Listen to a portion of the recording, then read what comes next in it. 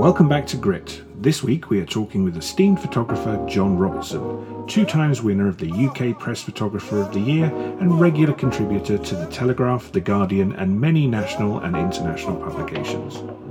In this episode we talk about the different spheres of photography, the role of the photographer and the mindsets needed to thrive. It was a great deep dive into John's adventures and many pearls of wisdom were divulged, from having tea with terrorists to hunting dodgy police officers. Great, we're going to jump over to the East Midlands in the UK now to talk to John Robertson, who is a established and esteemed photographer, actually winner of the UK Press Photographer twice. Is that right, John? Yeah, that's right. That's a long time ago. Nice. And so you have a long and varied career with lots of fascinating stories about being a photographer in a multitude of scenarios. So it's really great to catch up with you. I suppose the first question is like what drew you into, like, I know it's a passion of yours as well as a job. So what kind of drew you into photography? How did you get started? Okay, I'm going to own up here. Yeah. It was a big mistake. Well, not a big mistake. It was a mistake how I got into it. Oh, really? Yeah, no, really weird how it happened. I mean, basically, as a young lad, I've always been interested in photography. When I was a 6-year-old, Right. I used to play around with my family's box brownie. At school, we had my chemistry teacher was also ran the photography club, so I was into that. Right. So I was into photography, but I'd not really considered it as a career. What I was really hoping to do was to go into the Royal Air Force. Okay. I'd always been heavily into that. One of my favourite uncles was a chiefie at the old Dambusters Squadron 617 in Scampton in Lincolnshire. Yeah. And he'd been pulling strings and trying to get me into the RAF. And I was getting the A levels lined up for that, the science subjects like physics and stuff, and thought, well, I'd really like to get into that. And then what happened is, one day when I was, I think I was 15 years old, I was out on a walk, and in my little village in rural Warwickshire where I lived, it was a remote part of Warwickshire, I suppose, I noticed that the village hall was on fire and that there were firemen all around. So it was well ablaze when I saw it. So I ran back home. Good thing to say here is that you should always carry a camera, and of course at 15 years old you don't always carry a camera. No. I ran back home, which was only 50 metres away, grabbed my old Zenith B camera, my first SLR camera that my mum and dad had bought me because I nagged so much about needing a decent camera, and I ran back with that and the one lens that I had, which was the 50mm Helios 58mm, whatever it was, and the teleconverter. Popped the two together and started taking pictures of the firemen there, with the roof well ablaze. Nothing to do with me, I hasten to add. I don't go around with a box of matches, or I didn't then. Yeah. Took some pictures, and at the time I was heavily into, because of the school photography club and the chemistry teacher, I was heavily into developing my own black and white pictures. So I developed the film in my mum and dad's bathroom, probably stained the tiles while I was doing it, and my gran just happened to be staying with me this particular day. And she said, you should send that to the local paper, which is a fairly dire paper. It was a broadsheet in those days, and it was called the Ulster Chronicle and Redditch Indicator, which I think is defunct a long time ago now. Right, yeah. And I was a bit shy. As a 15-year-old in a remote part of Warwickshire, I was quite a shy lad, so I didn't really want to do that. It sounded a bit scary going into the local paper. So I gave her the negatives, and she took them in. Needless to say, it was a weekly paper, so sort of 2 days later, there appeared the paper through my dad's letterbox, so we had a look, and I wasn't expecting anything, and there it was on the front page with a picture by 15-year-old John Robertson. I made the front page with my first ever newspaper photo. Wow, nice. So, so I thought, wow, that's amazing, and they're paying me as well. I think it's something like £3 or something ridiculous. Right. And that was it. It was just like a nasty disease. I just became addicted to it after that. Right, you got the bug, yeah. I got the bug, and I forgot all about the RAF. My uncle was extremely pissed off with me. He wasn't best pleased because he'd put a lot of effort into helping me, and decided I wanted to be a press photographer. I guess in some respects the thought then came to me more because the grammar school that I went to had a school sports day that shortly afterwards, and one of the people who went there was Johnny James, who's still a friend to this day, from the Birmingham Evening Mail. He came and covered the school sports day, and I thought, yeah, I could do that. I could do that as a job. That could work for me. It looks pretty exciting. He's got all these wonderful cameras and lenses and things. I'd like to do that.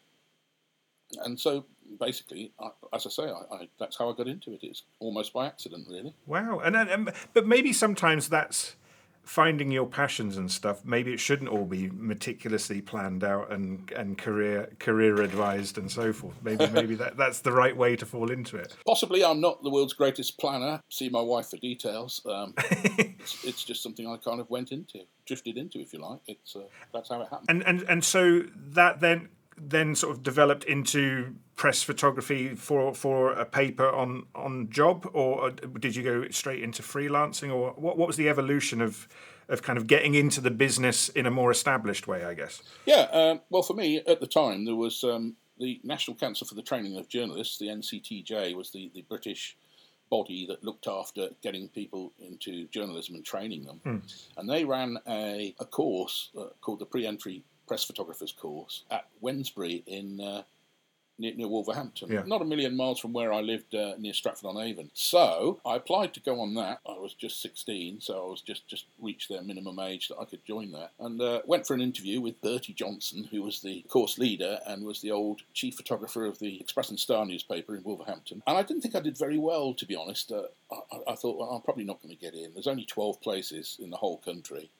And I thought I messed the interview up a bit. Some of the questions I just couldn't really answer them. I didn't know what to say. I was only 16. Right. But yeah, I got an invite to go and join them in September and become on the 1 year pre-entry press photography course. Then shipped off at the age of 16 to Wednesbury. Did that for a whole year, and it was a good grounding, really, very good grounding. The 1 year thing that I did included things like filmmaking. So we did filming with a Beaulieu R16, learning to edit. We had our own CCTV studio, so one of the first in the country. So I learnt to do video production. Really quite laughably basic when you compare it with these days. I mean, it was all these big tapes, but it had proper mixing desk and proper studio. We did the college equivalent of Question Time. Nice. We didn't have Sir Robin Day there, but we did a kind of a rough approximation. So we did sort of college issues and things. Ironically, I made it into the local paper, and that I've still got the snap somewhere of me with the camera and Angus, the producer, and somebody else, the director. We were all students. Yeah, doing that, and then we also did commercial photography. So I learned all about how to use a Gandolfi, which is a strange sounding name for a camera, but it's an old plate camera. So how to use things like that. Basically things like product photography. We did everything from photographing a tin of cherry blossom shoe polish to maybe going down the canal and interviewing some old geezer and photographing them on a large format with a big heavy tripod. Backbreaking stuff. and I suppose, I mean, do you think, like, as a photographer, and particularly as somebody who's up and coming as a photographer, what do you think are the kind of core things people have to think?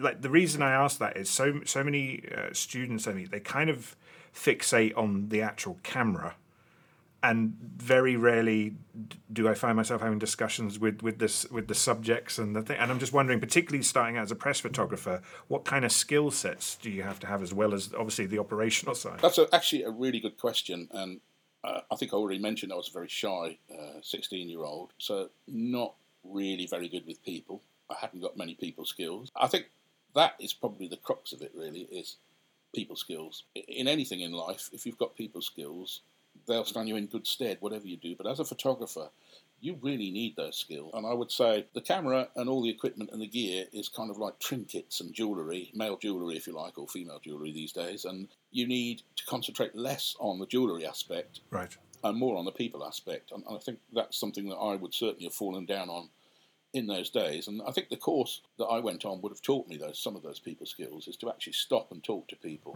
And people from all walks of life, 1 minute you can be talking to and this has happened to me in real life as well in the job. I've been talking to a tramp one day, and then the next day I've been talking to a High Court judge who was worried about the plaster friezes on his stately home and was doing them all up himself. The tramp was worried about where his next shelter was going to come from, where his next cigarette butt was going to come from. And you've got to be able to really talk to those people, and all the people in between, in a way that engages them and makes them think that you're not just some horrible person who's come along to take advantage of them. So I think that is the thing that I would say is basically you've got to have people skills. The most important thing of the lot, and I would concentrate more on those, on showing empathy with people as well than the equipment. No, for sure. And I think, like, what a question that often comes up again with new photographers is obviously photographing people, and in particular, like in terms of press photography. And a lot of students now, and maybe it's just because it's in the zeitgeist more, get really worried about kind of privacy and ethics and invasion, and really don't know how to kind of tackle that. What are your thoughts, particularly from like a press perspective, and then from a more private perspective, in terms of the issues around, you're capturing people on film and putting it out in the world? Sure. I mean, to be fair, when I started, a lot of this wasn't so much in the public consciousness. We would do all sorts of things that these days would probably not be frowned upon as such, but you would be thinking very carefully about them. Right, yeah. And even on local papers, we photographed school kids and nativities and things. Nowadays, that's almost verboten in some schools. It's just not the way you do things. I think that's a shame in a way. We've lost some of that kind of, not naivety, but some of that access to people. And I think the thing for me, when I first started, was that, as I mentioned, I was really, really shy. So it really took a lot of bottled up kind of getting over those inhibitions to talk to people. And I think that's the first thing that you've got to counter, that you've got to get over, is literally get over yourself. They're people just like you. It doesn't matter if you're talking to the Queen or if you're talking to, I don't know, some road sweeper or something. They're still people. They've got interesting lives, and they want to tell you about that. And you've got to get over yourself and talk to these people and stop thinking about yourself and worrying about things so much and what people will think of you. I mean, a really good thing about old age is that you don't care so much about these things as you get older. Yeah, no, definitely. You actually don't care what people think of you. Yeah. But I remember as a 16-year-old thinking, what will they think? And, being really hung up about this. And I wish I had the benefit of what I could now say about it. Wish I'd had that somebody come to me with that wisdom and say, actually, don't worry so much about it. Just pitch in there. Talk to people. Don't talk down to people. Don't pretend to be something you're not. Just be honest. Honesty is the greatest thing, really. Just be honest and just be open and friendly. And I suppose, like, particularly when you're dealing with maybe a more commercial photo shoot or a client photo shoot, that interpersonal skill, because sometimes, correct me if I'm wrong, I feel sometimes photographers get treated badly by some client, particularly PR clients. And so is there a delicate way of like being able to communicate with maybe sometimes some slightly prima donna types you get in marketing and so forth, or magazines? It is a difficult thing, really, especially, as you say, with commercial stuff. And some business types as well. They have in their own. A lot of people are in their own little bubble, and they don't really. It sounds strange to say, but they don't really get out much. They don't get out of that bubble. Yeah. And I've experienced this myself. When I first started, I remember these people talking to me, kind of talking down to me, really, because I was wearing a purple-coloured shirt. That's what it was. It was a purple shirt, because I thought it was arty at the time. It was very arty. Yeah. So they criticised me for what I was wearing, and I didn't really know what to say to them, to be honest, because they were wearing suits and ties, and it was like a uniform. It's just like school uniform, really. And they were like the school bullies, if you want. Yeah. They kind of couldn't get it around in their heads that somebody else might be a bit different, might think differently to them, and that I'm not a business person. I wasn't a business person. I was a photographer, and I've been sent there to get pictures of them. Yeah. So I think I probably just ignored them at the time. I think the main thing is not to get angry about it. I think people don't understand other people. They're in their own little bubbles. They don't necessarily understand. And certainly as a press photographer, it's your job to understand other people and to bring that forward and shine a light on things. Whatever the person is, whatever they've done, whatever they're about to do, whatever, you're shining a light on that. And I think you need to not get angry and not try and get even with people, but just present it as it is. Yeah, because I think it's...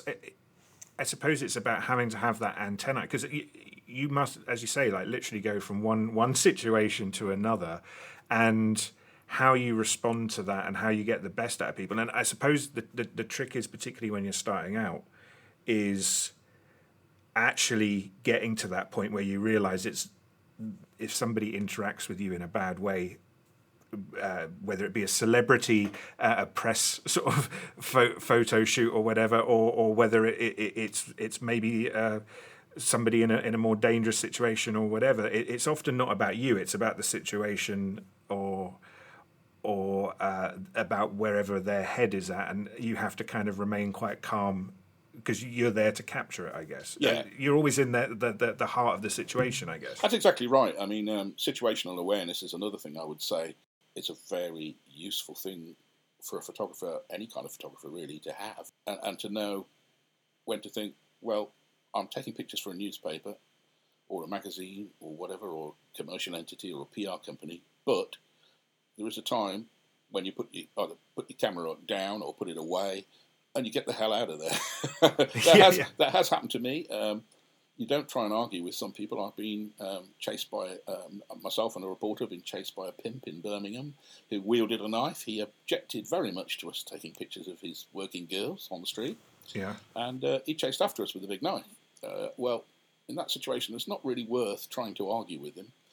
Best thing is to get the hell out of there, get in your car, and get out the way, which is what we did. And I did actually, we did a drive-by shooting of him shortly afterwards, but with a camera, not with an automatic weapon. And so I suppose you could say we got our own back. Sometimes you just have to use the space between your ears to tell you that there's a dangerous situation developing. And I did used to get assaulted fairly often on things. Another one I remember is we were doing a story about a guy who had pulled down the wing of a listed building, 16th century listed building, and he'd torn this down, and he'd done it without planning permission. So I was with the next door neighbour, and we were chatting about this, and we'd been doing pictures when this guy came along in his BMW and tried to run us off the little narrow lane. So we jumped into the hedge, and then there started an altercation between this guy, the neighbour, and the bad guy, as it were, that had just tried to run us over. He saw me taking pictures of this, and he tried to grab the camera off me. I kind of in a very strange situation, because I used to do martial arts, and they don't really train you for what to do if somebody tries to grab a camera off you, and you're holding an expensive camera and a brand new lens that you just bought. But the guy, and this is another thing about situational awareness, is the guy was very good at that himself, because he realised when I was about to lump him with the camera and the very expensive lens, and he let go my other hand, and then he got back in his car and he drove off at speed. But yeah, so that sort of thing can happen. You can get, and sometimes you've got to talk yourself out of a situation as well. I mean, I've been in a situation where I've had like 20 people who were all drug addicts and alcoholics, and they were. I was supposed to photograph them for a story for the Guardian about crime in Nottingham, and more and more of them kept coming in until there were about 20 of these people, and then they started demanding money. Can we have some money? And I thought, well, this is getting very dangerous. I'm here on my own. The person that took me there had disappeared. The big lad with the big boots had disappeared. Yeah. So I said, just hang on. I've run out of film. I've got to get some more film, but don't go anywhere. I'll be right back. And they fell for it. I disappeared, never came back, and saw the lad with the big boots that had driven me in there, and he came in and tapped me on the shoulder and said, "Here I am." I nearly jumped out of my skin. Yeah. But yeah, so that's a case of talking yourself out of, getting yourself out of a situation that maybe I should never have got in the first place. I don't think that's particularly brave or clever of me. I was looking at some pictures this week, actually, of Simon Townsley's, who I remember from his days when he worked for the Sunday Times. He now does stuff for the paper I work for the Telegraph. And he'd done some shots in Afghanistan of I think it was about 1,000 drug addicts underneath a flyover there, and it looked like a vision of hell. And he'd been told, you'll get robbed, you know, people will attack you, they'll steal your cameras. But he carried on regardless. I think he was obviously nervous of the situation, but he talked to people. He got some amazing pictures, really amazing. Oh, wow, yeah. I'm not sure I'd have been that brave in that situation. Well, I suppose what goes through your head, like how far is it, like the photo is everything, or like the gradients of like personal safety, how important the photo is? Yeah, personal safety is the thing, isn't it? Yeah, I mean, personal safety, it's no point getting a greatest picture in the world if you then get killed or end up disabled or losing your eye or something. That would be absolutely pointless, really. You've got to live with that for the rest of your life. And similarly, I've also done things which I'd probably be criticised, and what probably was criticised at the time by other people. When I first started out on local papers, we used to do a lot of stuff with road accidents. We used to photograph road accidents, and I remember doing one where it's quite a nasty one. It was in a dip, and the people were all wandering around like headless chickens. So I grabbed hold of them and I sat them down by the side of the road, and went and helped so that there wasn't another accident. There very, very nearly was another accident with some guys in a sports car that came in and didn't see the dip in the road and the accident further along. I helped out until the police came and the ambulance. And I've done that before, actually. I did that fairly recently on the way to a commercial job. Some young girl was a very bad accident. There were lots of vehicles all smashed up, and some young girl was in her car screaming, "Get me out, get me out." So, my first instinct, I'm a human first, a photographer second, and my first instinct was to go and help. She'd broken both her legs. We thought the car was on fire, so I thought I was going to have to get her out of there. There was all steam. It was actually steam coming off the front of it. Okay. And then I waited there until the paramedic came, and then later the air ambulance came and took her out. But you take the pictures after, if you have to in those situations. And I'd be criticised by a lot of photographers for doing that, but I've got my personal conscience to deal with and personal safety as well. I think it's important. And is there a lot of pressure on, I suppose, particularly photojournalists and press photographers from the papers on, like, get the shot? Like, what kind of pressure is on people to get the coverage of scenarios and situations? Well, of course, there's a lot of pressure. I'm just a lowly freelance, and the pressure must be even higher on an actual staff man, although there aren't many these days. Most people are like me, they're regular freelancers. And of course, when I first started, there were probably a lot less photographers than there are now. Now, and this is part of the problem, is that everybody is a photographer. Even Joe Soap on the street, Mr. Spriggs with his mobile phone. Yeah. Everybody is a photographer. So there's a massive pressure to get the work and get it out there. That's the other thing, is getting the work out. It's no good having the pictures if they're sat in your camera. They've got to appear on a picture desk pretty much straight away, and that's another thing where mobile phones have trumped most professional photographers now, in that they're instant. You can, and the public have cottoned onto this as well, of course, that you can film something and get it used, or take a picture and get it used straight away. Yeah, and so as a freelancer, you're at the sort of beck and call of papers, and like how would a normal day work for you in terms of, do you get the call and go out, or how does the process work, I suppose, from getting the call to getting the picture to them?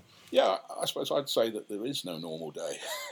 Yeah. No 2 days are the same. I mean, this last week I've shot video, I've done a commercial job, and yesterday I was out photographing for The Guardian, photographing in the middle of a forest on an exclusive job. It was just us.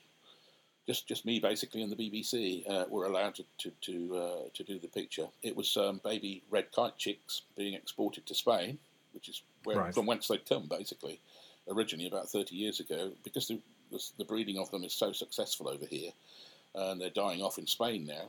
We've sort of re-exported. It's like Coles to Newcastle, if you like. So obviously, because the animals are rare and they are a protected species, you can't just wallop in there and point a lens straight in there and start snapping away. So it was very much controlled. The numbers were very much controlled, and also what we could do. That's another good example of how it works. That I will get a phone call. Often it's the same day, and sometimes it's even, can you go and do it now? So you have to drop everything and go. Yeah. It's not a great thing for your social life. You have to decide, if you're going to have a day off, that you're going to have a day off. And if the phone rings, you just have to turn that work away and decide you're not going to make the money. Yeah. If you don't work as a freelance, then you don't get any money. If you decide to take a holiday, unless it's a working holiday, then you don't get any money. If you have a day off sick, you don't feel too good, you don't get any money. So the pressure is always there to say yes, I'll do it, I'll go and you take the rough with the smooth as well. I mean, not every job is a nice one, like yesterday with the chicks. Sometimes maybe you've got to do what we call the dreaded doorstep, which is the photographer's favourite. We hate it. Yeah. Most people hate it. Some people love it, where you might be waiting outside somebody's house to snatch a picture of them. Somebody who's some miscreant who's done something wrong, and you've got to. That's a real pressure job. You've got to wait outside. It's not always easy, because sometimes you can't do it from a car. Sometimes it's not a house that where you can linger without being noticed. So it's really difficult, and not a great job. And it could be long hours. It can be from when it's first light in the morning till when it gets dark, which these days is about 9:30, 10 o'clock. So that's a long day. And you might get at the end of it, you might get nothing. I mean, the one that I remember from that side of things is doing a doorstep of somebody, a policeman, who eventually was drummed out of the force. I spent 2 weeks getting him, and at the end of the 2 weeks of trying to get him, I finally got the picture. Sort of did the charge of the Light Brigade and got him. Yeah. He was a policeman, so he knew when he was being watched. A watcher knows when they're being watched. Same as photographers, we tend to know when somebody's watching us. Right. And so he was a very difficult chap to get, but I did get him in the end. And then, of course, the worst thing about it was the story got legaled, didn't get used. I did sell it to a tabloid paper, so I kind of got 2 weeks' wages and the money for selling it exclusively to the Daily Mirror. It shows you how long these things can take to get it. And the copper eventually was drummed out of the police force. Okay, cool. I won't see what he did. It wasn't very nice, particularly. But yeah, some of these stories can be quite unpleasant, and you're involved in them. Yeah, and how do you how does somebody on the picture desk or in a newspaper, how do they have a bank of people, and how are you on the bank of people to call? Do you have specialisms, or is it a rotational thing? How does it work for kind of sending the jobs out to freelancers? I suppose I've got one answer to that, really, and that is turning up on time.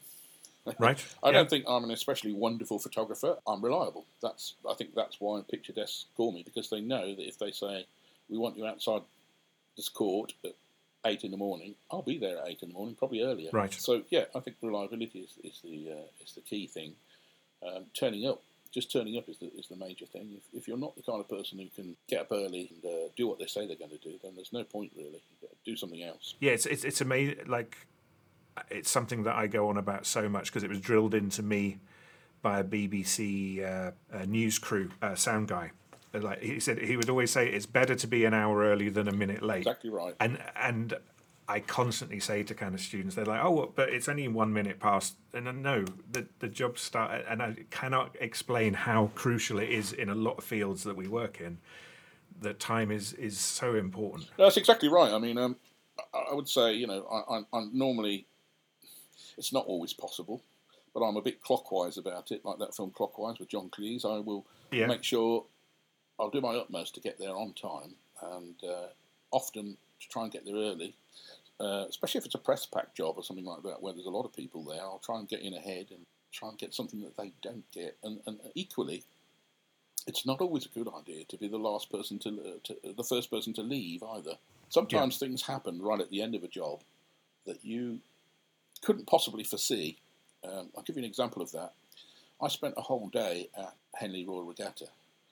It's a hot job, lots of crowds, lots of idiots, people in blazers. You've got to go up and down the riverbank, and it is very tiring physically, dragging a load of cameras and trying to find pictures. I mean, yeah, you can get some great pictures, but it's also very restrictive. There's certain areas you can't go into. Yeah. So yeah, I'd done all that, and I'd got some nice pictures. And on the way back, I saw this group of people. It looked a bit like Cartier-Bresson's picture of Picnic on the Banks of the Marne. I don't know if people remember that. Yeah. And I thought, oh, that's lovely, but there are no boats in the background. What a shame. They're all there in their straw boaters, and they've got the champagne in hampers and the strawberries and cream and everything all on the bank there. It looked wonderful. I took a picture, I took a snap, but that's all it was. It was a snap. There were no boats. There were no races at the time. They were having their lunch. It was a quiet time. And I thought, that's a shame. That's a lovely picture, but it never happened. And then I walked all the way back, about half a mile back to the main area where my car was parked. And on the way there, I got nearly back and saw a gondola going the opposite way, back towards where these people had been having their picnic. And I thought, really? I've got to do it. I've got no choice. Yeah. As a photographer, if you want to get that snap, you've got no choice. So I ran all the way back, and I was completely breathless by the time I got back. These people hadn't even noticed this breathless hulk behind them while they were sat watching this gondola. And I snapped off 3 pictures, and one of them was just perfect. It was just Picnic on the Banks of the Thames. Nice. Yeah. And it got used in the paper, and they thought it was wonderful. I mean, that's actually happened to me a couple of times at Henley. Another time I noticed that these guys were, guys and girls, were all rather drunk. They'd been on the champagne. I think they were students, and they were part of a boat crew. And they were messing about and rocking this boat up and down. And the guy was stood there with his champagne bottle, and I thought, this could get interesting. So this was near the end of the job. I'd had enough by then, and they started rocking the boat, and then suddenly the boat went over, and the guy went with it, and he went down like Excalibur, but holding the bottle of champagne to the very last, and then with his hat floating on the surface of the floating on the surface of the Thames, and I'd shot the whole thing very quickly on a motor-driven camera. So the paper ran that as a sequence. It was just like, "Hooray, Henry's having fun at Henley," and it worked really well. And again, I couldn't possibly have foreseen that would happen towards the end of the shoot. So I'm always very wary of going too soon off a shoot. I mean, these days the pressure is much higher on you because you've got to get back and you've got to wire the pictures. Unless you've got facilities to wire from the camera, you want to get back to your computer or whatever and get something off to the paper. And do you always deal with putting directly to the newspapers, or do you also put it out on the open marketplace of picture data? No, I mean, basically, I'm a regular freelance for the papers that I work for, and if they've commissioned you, which is the thing, I don't do a lot of on-spec stuff these days. I used to, but I don't these days. On-spec is really where you start off.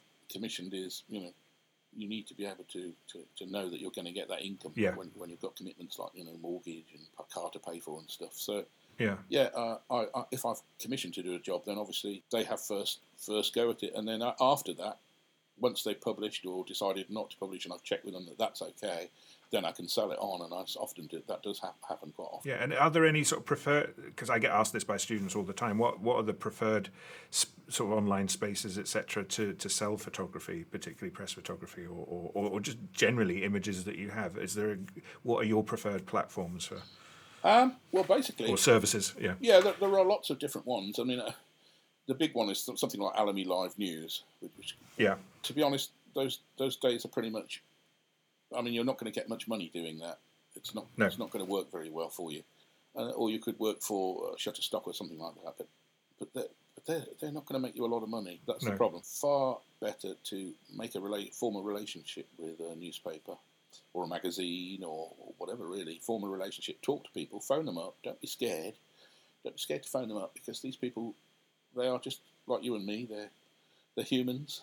Well, most of them are. Some of them aren't. Yeah. Yeah. And go and see them, and if possible, and show them your work and say what you'd like to do, and form a relationship is my advice, which is pretty much what I did. I formed a relationship with the Guardian and also with the Telegraph by going to see them and pestering them with lots of work, lots of stuff that I did off my own bat. To be honest, with the Guardian, that took me 2 years. Right. It turned out that the guy who I kept pestering and taking the pictures to, he would say, "Nice work, son, nice work. Pity we can't use it." And that used to be really, it's like damning you with faint praise. Yeah. But in the end, what he said one day was, "Nice work, son. Pity we can't use it. But actually, why don't you come and show this to the new guy who takes over from me next week?" And that's what I did, and it went from there, basically. So it took me 2 whole years of rejections. Right. And I was pretty much ready to give up by then, if I'm honest. I thought 2 years is a lot of my time, a lot of my spare time, and a lot of effort. Yeah. But I think that it proves quite nicely that you should never give up, that you should try and form personal relationships with people wherever possible, rather than just rely on some outlet or some agency or somebody else to do it for you, because they're going to take their cut. They are going to want to make money out of it just as much as you want to get published. Well, and that, I suppose that then leads on to the ultimate earning money on your work. And people are always asking me, what's the view on Instagram and how Instagram should or shouldn't be used by professional photographers? Does it help? Does it not? What are your views on the Instagram world? It's an interesting one, especially seeing as Instagram were taken over by Facebook, and also this business of newspapers using anything that you publish on there willy-nilly without your say-so. I actually have a disclaimer on mine that say, do not use my pictures without consulting me. It's not, their use on here doesn't constitute my permission for you to use them. I don't think that would stop anybody, to be honest, and certainly not papers like the Daily Mail would carry on and use them regardless. And they do, of course. They use all sorts of stuff. They just lift it straight off because it's seen as being in the public domain. Well, there's an answer to that, and the simple answer is, if there's something you don't want somebody lifting off Instagram or Facebook or anywhere else, don't put it on there. So I tend to use my own Instagram for strange things that I see when I'm out and about, rather than actual jobs, I will put some stuff on there. And I think people do notice it. It's part of a kind of a package, if you like, of your visual awareness, because you could be the greatest photographer in the world. You could be the most superb photographer that anybody has ever seen. But if nobody ever sees your work and they don't know about you, and you're sat in some little place, I don't know, wherever, nobody is ever going to publish your pictures. They're never. You're just not going to get noticed. So you're going to need to use every trick in the book to get noticed. And Instagram is one of those tricks in the book. Unfortunately, you don't have to put your best work on there, or you don't have to put everything that you shoot on there. Shoot something specifically for it. Yeah. So some things that I will shoot for it are funny things that I see. I've got one I'm about to publish now, actually, which is something that I saw on yesterday's job. On the way to yesterday's job, I stopped over and I just saw this thing and I thought, I'm putting that on. And it was a really stupid thing, really. It was just a post with 3 holes drilled in it, and they looked like eyes and a mouth, and it looked like a shocked person. a person who was really shocked. And I'm going to put that on my Instagram tomorrow. And it's at John Watts Robertson, if anybody wants to take a look at that and have a good laugh, because it made me laugh. It made me chuckle. And that's the sort of thing that I'll put on there and share. Yeah, I do sometimes put my work on there, usually when it's been published. And certainly commercial work, you can hardly ever put it on. Some of it is of a sensitive nature, so if you're working for, say, a defence company, they're not going to be very happy if they see their work published on Instagram. So, again, you have to use that space the grey space between your ears, and it should be an awareness thing, a sensible thing, a common sense thing, really, about what you put on there and what you leave off. Yeah. If you've got nothing good to put on there, go out and take something. Just show a bit of your personality on there. I suppose what would you say about, like, how important is the sort of web page portfolio as your sort of business front? I suppose. What are your thoughts on that? I think it's pretty important, and I probably get quite a bit of work that way by people. Certainly, they might have a job in this area, and they'll look at photographers in the area, and if they come across your web page and you've got good work on there, why wouldn't they use you? Go for the person with the best portfolio, really. It doesn't always work like that, of course. A lot of people work on price these days, purely on price. Yeah. I would also be wary of all the marketeers that tell you that they can get your website on the number 1 page of Google. They all say that. I'm not sure they can. SEO is very important. Do it yourself, or do it with somebody that you trust, and don't expect to be on the first page of Google. You can be on it one day and then not on it the next day. I don't think that's the be-all and end-all anyway, really. Certainly, only put your best work on your website. Don't put stuff on that you personally like and that you know that you went to a lot of effort for, because it may not be the best work to be seen, if you see what I mean. And maybe get other people's advice on what they think about what pictures you should put on. And how important do you think it is nowadays for photographers? Because you talked about being trained in film and editing. How important is it to work with video as well as stills? Well, I get asked this question a lot, and I think I was just lucky in that I learnt to tell a story when I was at college. And that's what video is, basically. It's learning to tell a story. It's not a series of disjointed still images, which is what a lot of photographers, they make that mistake. If you can tell a story, it doesn't really matter what medium you use. You could use a piece of charcoal and a piece of paper to tell that story. So the first thing to do is to learn to tell a story. Then learn your video techniques. That's what you need to do. And I think it's very important. I get asked a lot of times by people who don't do video, what should I do? How can I get into it? What should I learn? And I always say, well, the main thing first is to learn to tell a story. And you don't need anything to do that, really. You can, you could just literally turn your TV on and watch and learn from that. Watch a drama series. I'm not talking about EastEnders. I'm talking about I'm talking about a decent drama or a decent TV series, and just see how it's produced. Something that people say is really good TV and has good photography in it and stuff, and see how it's cut together. See how they do it. You can learn a lot from that, how to tell a story. No, definitely. And I think that actually everything is almost driven by story now, more than ever, and particularly in not just textual. I suppose we've moved into an era where there's a lot more audio and visual storytelling than there was maybe 20 years ago. So it becomes prevalent. That's exactly right. And I think that the thing is, when I first started, it was film. I actually had my own 16mm film camera, a Bolex 816, and it was heavy and it was hard to use. The film quality wasn't great. It was grainy. It was very expensive to get the film and to get it developed. I developed my own 16mm cine film.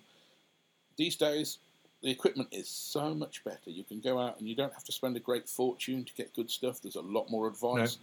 You can even learn how to use it from things like YouTube on the internet. You know, you don't actually have to go to film school or anything. You can learn how to use it yourself.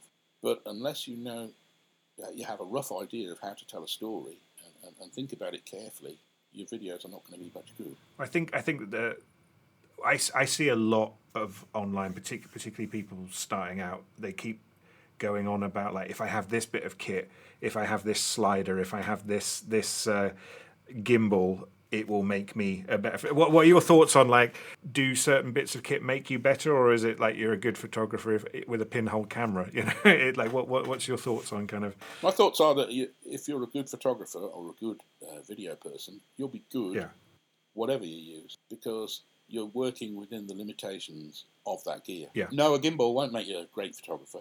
It will stabilise your shots if you balanced it correctly. It's a pain in the arse to use, probably.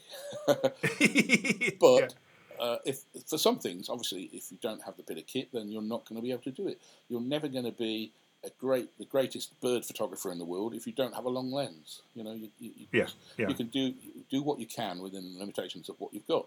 I've got a good example of that. I mean, years ago, I was freelancing for The Guardian, and they wanted me to do a piece about frogs. There were, even the common frog, Rhina temperaria, was becoming very rare in this country because the habitat was disappearing. So they asked me if I could photograph some, and I said, yeah, sure. And I turned up at a wildlife place where they got frogs in a pond, and I'd got no macro lens. What do? You can't get close enough with an ordinary lens. So I literally held the 50mm lens backwards on the film camera body and shot for 2 hours like this. So you can imagine that by the end of that time, my hands were shaking. I was really, really worn out. But I managed to get the shot. The frog finally did what it did when I came into the pond and saw it. They do this thing where they nose up to a reed, and it did that, and its reflection was perfect underneath it, and ching, I got the shot.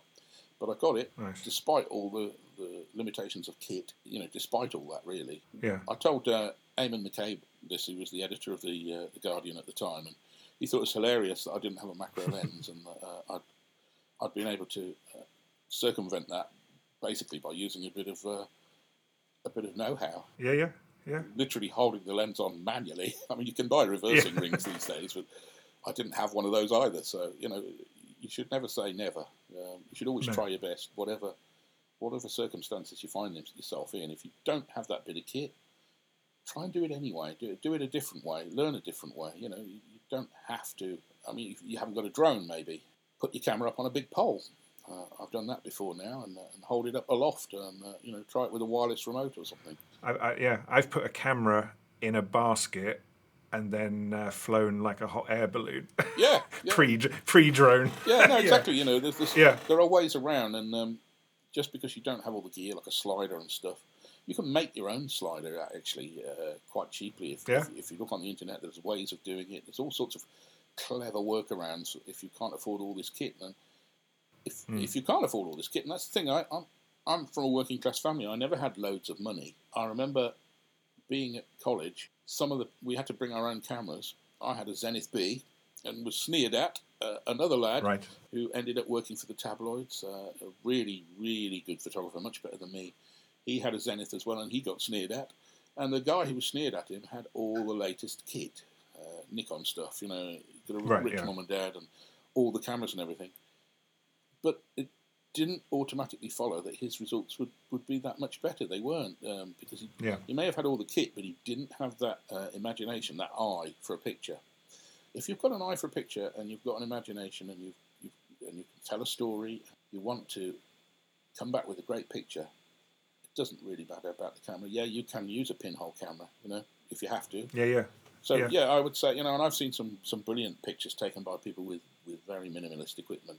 Another example, I remember going to a job at the Hurlingham Club in London, I think they've got some fancy cars there or something. And I was photographing there, and I met Jodie Cobb from National Geographic, and we got chatting, and she actually photographed me for the article as well. I didn't make it into the paper because I think my face was too ugly, basically. But yeah, she got me reflected in one of the old cars. Yeah. And I was watching what she used, and she had gear that was nowhere near as good as the gear that I was using. It was, I mean, I think I had Nikon gear.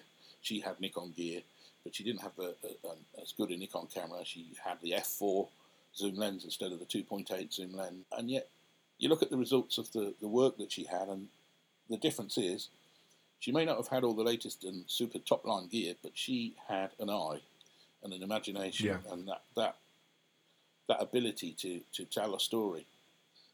That's far more important than the kit, really. The kit helps, and some things you really can't do without the kit.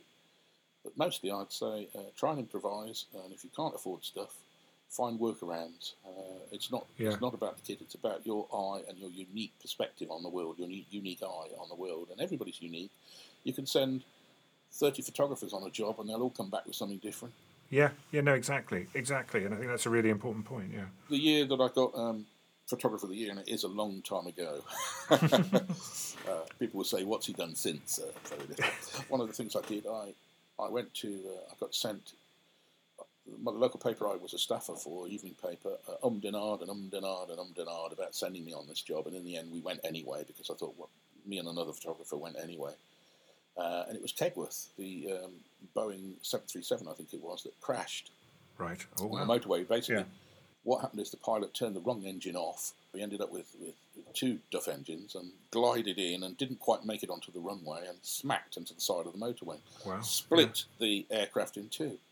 I got there early and tried to find my way there because it was the usual police thing of them being very obstructive. You've got to be fair to them and the emergency services. The important thing is not to let a photographer go and take pictures. It's to get the people away to hospital and sort out the situation and sort out the dangerous situation, really. So eventually, by the time I got back there, there were hundreds and hundreds of photographers lining the banks of the motorway. They'd been let in while I was going across the fields trying to find a way in. So I was sort of late to the party, and I got some pictures, and then I went down to where I saw these firemen, and some of them were looking at where the plane had come from, and some of them were looking at where it had ended up, and they sort of had this incredulous look on their faces. And I just noticed this, and I got this picture of the wheel, of the undercarriage wheel, wedged in the central reservation of the motorway, and these firemen looking at the plane with the plane in the background and where it had come from on the other, and it just made a great picture.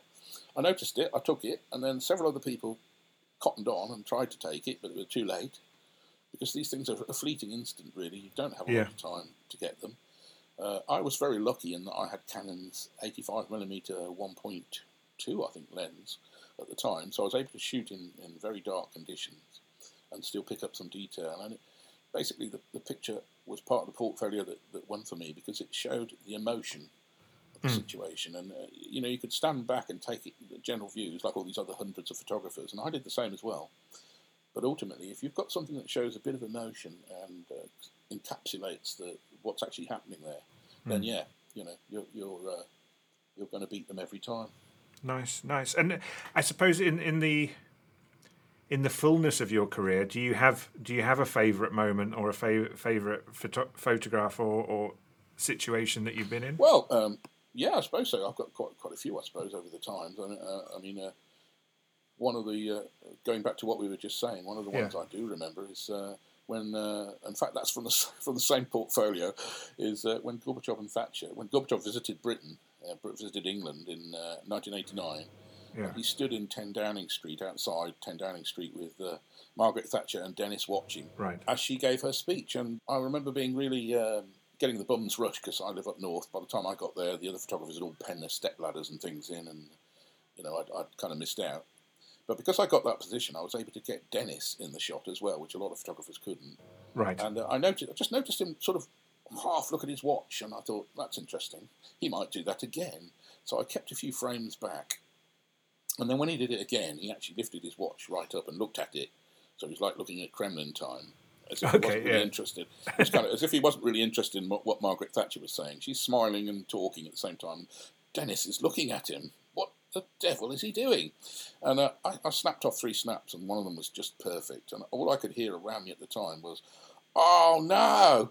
All the other photographers had missed it. I think one or two did get it. I think Martin Arkles from The Guardian got it. Right. But yeah, a lot of photographers had just missed the moment. They hadn't noticed. They hadn't noticed the initial looking at his wrist, and they hadn't anticipated what might happen next. And that's right. part of what I do is having the anticipation. Certainly, sports photographers will tell you that this is a big thing: anticipation of what might come next, what might happen next. Yeah. So that's another one. One of my favourites was a shoot I did for the Observer, which was over 3 days, and that was to photograph the Alhambra. Nice. And Sierra Nevada mountains for a travel piece for the Observer, and that was just fantastic. It was wonderful. I've never done a job like it before or since. They put us in a lovely hotel, and the local tourist board the Spanish tourist board had arranged for us to be chauffeur driven around, myself and the reporter, in a limousine. Nice. Literally, yeah. Literally. So up the Sierra Nevada in a limousine, and around to the Alhambra and back in a limousine, and it was just amazing. It really was. It's a fantastic place to visit, and it's It's a very privileged thing to be able to go and do that as a job. And what I would say is that it wasn't a holiday. It wasn't like people think. Although it was, I felt very privileged. You've also got the pressure of getting stuff done in the time. Yeah. But you can still enjoy it.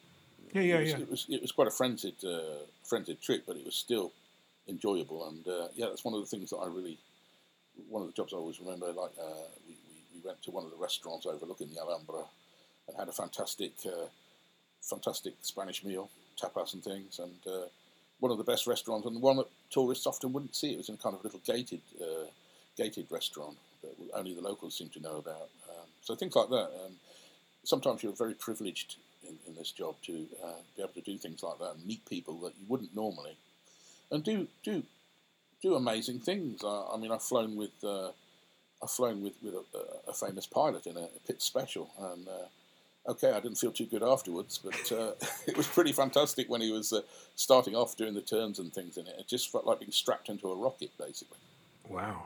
And but that's the thing, isn't it? It's just like, what a great job to just like go through life and have all of these experiences. Like, we've only got a short period of time on this planet, so to have all of those experiences and... Yeah, I think that's the thing. As a photographer, you're not going to be fabulously wealthy. That's the first thing you need to realise. Yeah. It's probably not going to happen. You might get lucky. Some people have, but I think generally speaking, I'm not fabulously wealthy, and it's not going to happen. But you will have some amazing experience.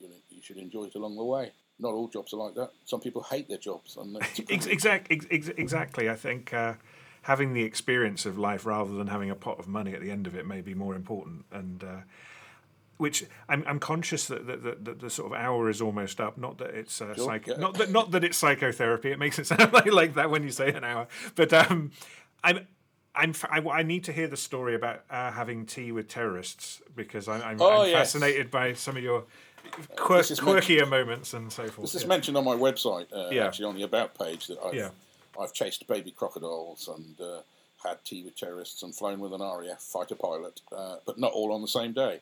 The tea with terrorists one is a funny one, because just basically what happened with that is I was working with quite a famous reporter now. He actually works with Panorama now, but at the time he worked for the Telegraph, and we were sent to photograph some Kashmiri separatists who'd come to Birmingham. We were sort of laughing about it and saying, yeah, right, they're going to invite us in for tea and sandwiches. It's not going to happen. We're not going to get them. And what happened is they did invite us in for chai and samosas. And then they chatted to the reporter, and then they posed heroically. So I got these heroic lit portraits of these, I suppose we would have called them terrorists because they were deported shortly afterwards. Some people would call them heroes. What is a terrorist? Yeah. One person's terrorist is another person's hero, another person's freedom fighter. So they were deported afterwards. But I got heroic posed pictures of Kashmiri terrorists. They were separatists. They wanted a separate state. So that's the story on that one. Oh, cool. And if you were to give sort of parting wisdom, as you've had all of these experiences, what wisdom would you give to somebody who is starting out and wanting to be a sort of press photographer and so forth, or a commercial photographer? Somebody once said, get a good pair of shoes, and that's very true. Lots of ankle support, big boots. Yeah. But I would say, trust yourself, trust your instincts. Don't be shy with people. Even if you are shy, try and hide it and just get in there. Don't be hung up on the equipment and the gear and all the trinkets of photography. It's like fishermen, with their flies and fly fishing and the things that they use and which rod to use. Yeah. Don't get hung up on all of that. It's just a tool. Learn to use what you have available. And most of all, always do your best. Give it your best shot. Literally, give it your best shot. You really need to try and make everything that you do as good as you possibly can, the best you can possibly produce. Yeah.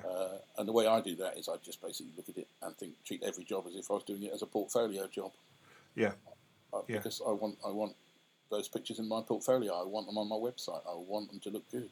Yeah. Doesn't always work. Sometimes circumstances prevent that, and you don't actually get that the greatest shots. And sometimes it just, even the most appealing sounding job, even the most wonderful sounding job, just turns to rubbish in the end. It just disintegrates in the reality of the fact. But yeah, always try your best. However simple the job, however unappealing it may sound, you'd be amazed how many jobs I've had that didn't sound very promising and actually came out with some really nice pictures from it. So give it your best shot every time. Excellent. Thank you so much for your time, John. I'll put a link to your website in the description on the podcast, so if people can go and have a look at your work or get in contact. And thank you so much for your time. It's been a wonderful conversation.